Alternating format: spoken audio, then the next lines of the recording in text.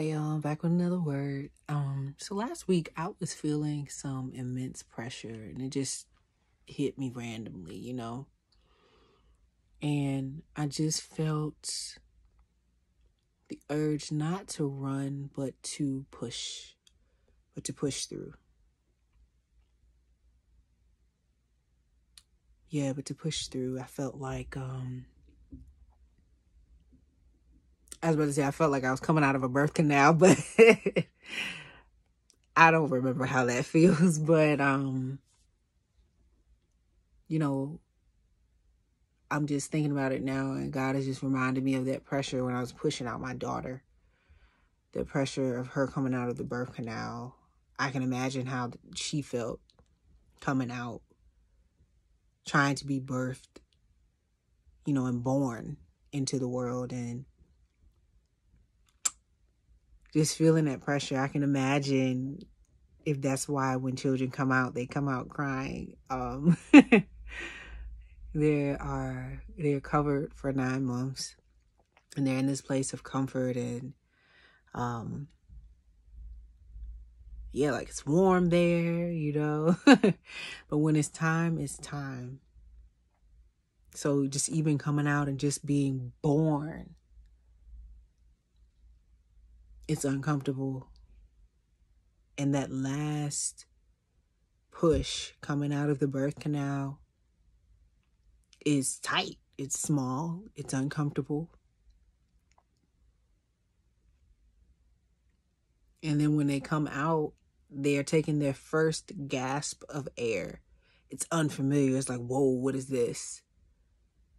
And then the crying starts.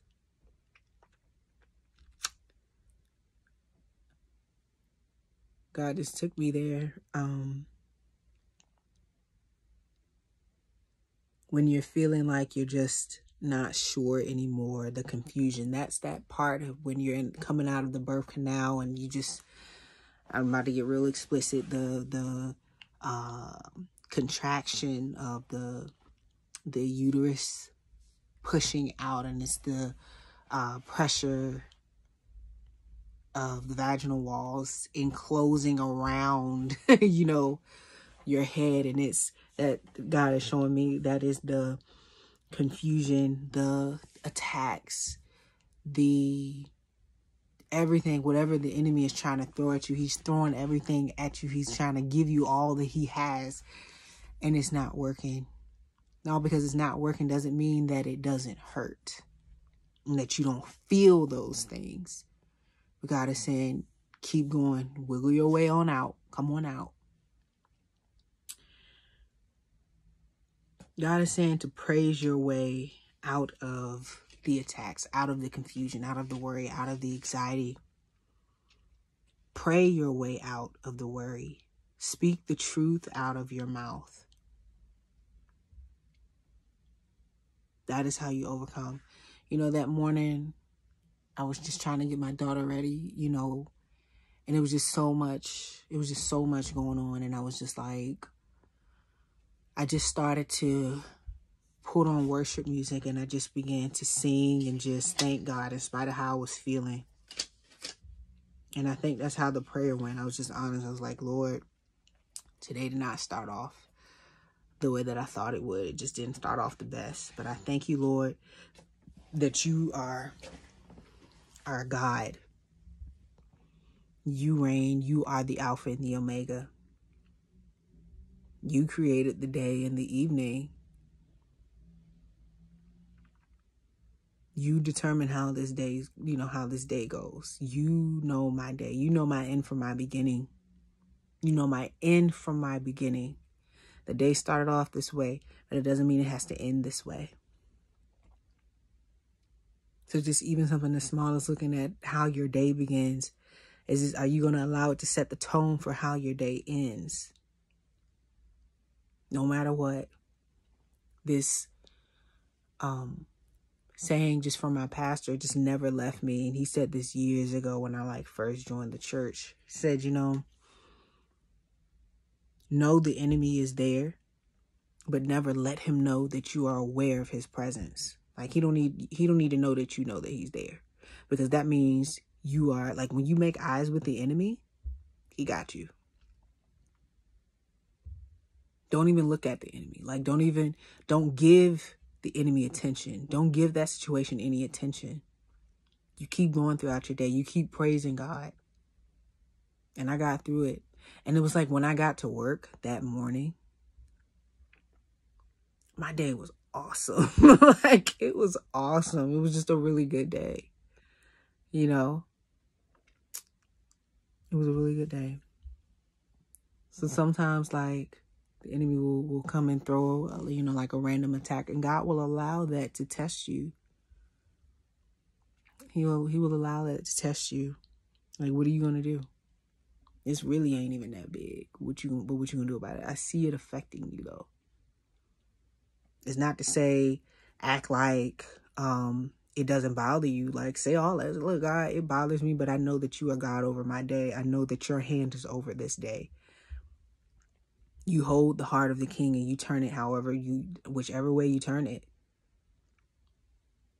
You know? But a true king is submitted to God. They look to God for their direction and their instruction. They look to God. They look to Holy Spirit for guidance. A true king.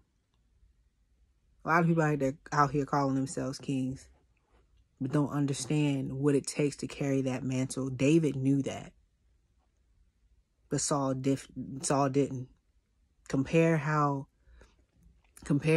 Saul and David's reign. Compare it. One was with God and one looked to God for everything. He fell sometimes, but even when he fell, he got right back up and went right back to God. He confessed and went right back to God. The other one, when he became king, he exalted himself. And he fell by the sword. He actually put himself on the sword.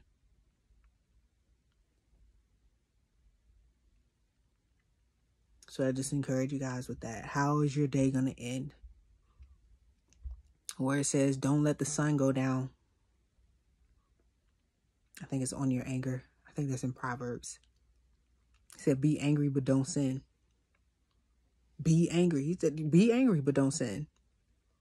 For me, that was me confessing, God, I'm angry. Like, I'm mad. This is how my day started. I was not expecting my day to start like this. Your day is not going to always start off with prayer and this. Like, you can try, but most days it's a struggle for me to even get out of the bed and come into my closet and pray. It was a struggle, but I got through it. God still talked to me throughout the day. He still showed me that he was right there with me throughout the day, affirming me through my callers, my service, just telling me how good my service was. I didn't feel like I was giving good service, but his spirit was in me. It's not through my power or might. It's not in my strength, but it's by his spirit. It's through his spirit that they saw. They didn't see me. They didn't see how I was, what was really going on. But they got to see the Holy Spirit in me in spite of what I was going through. Yeah, think about that.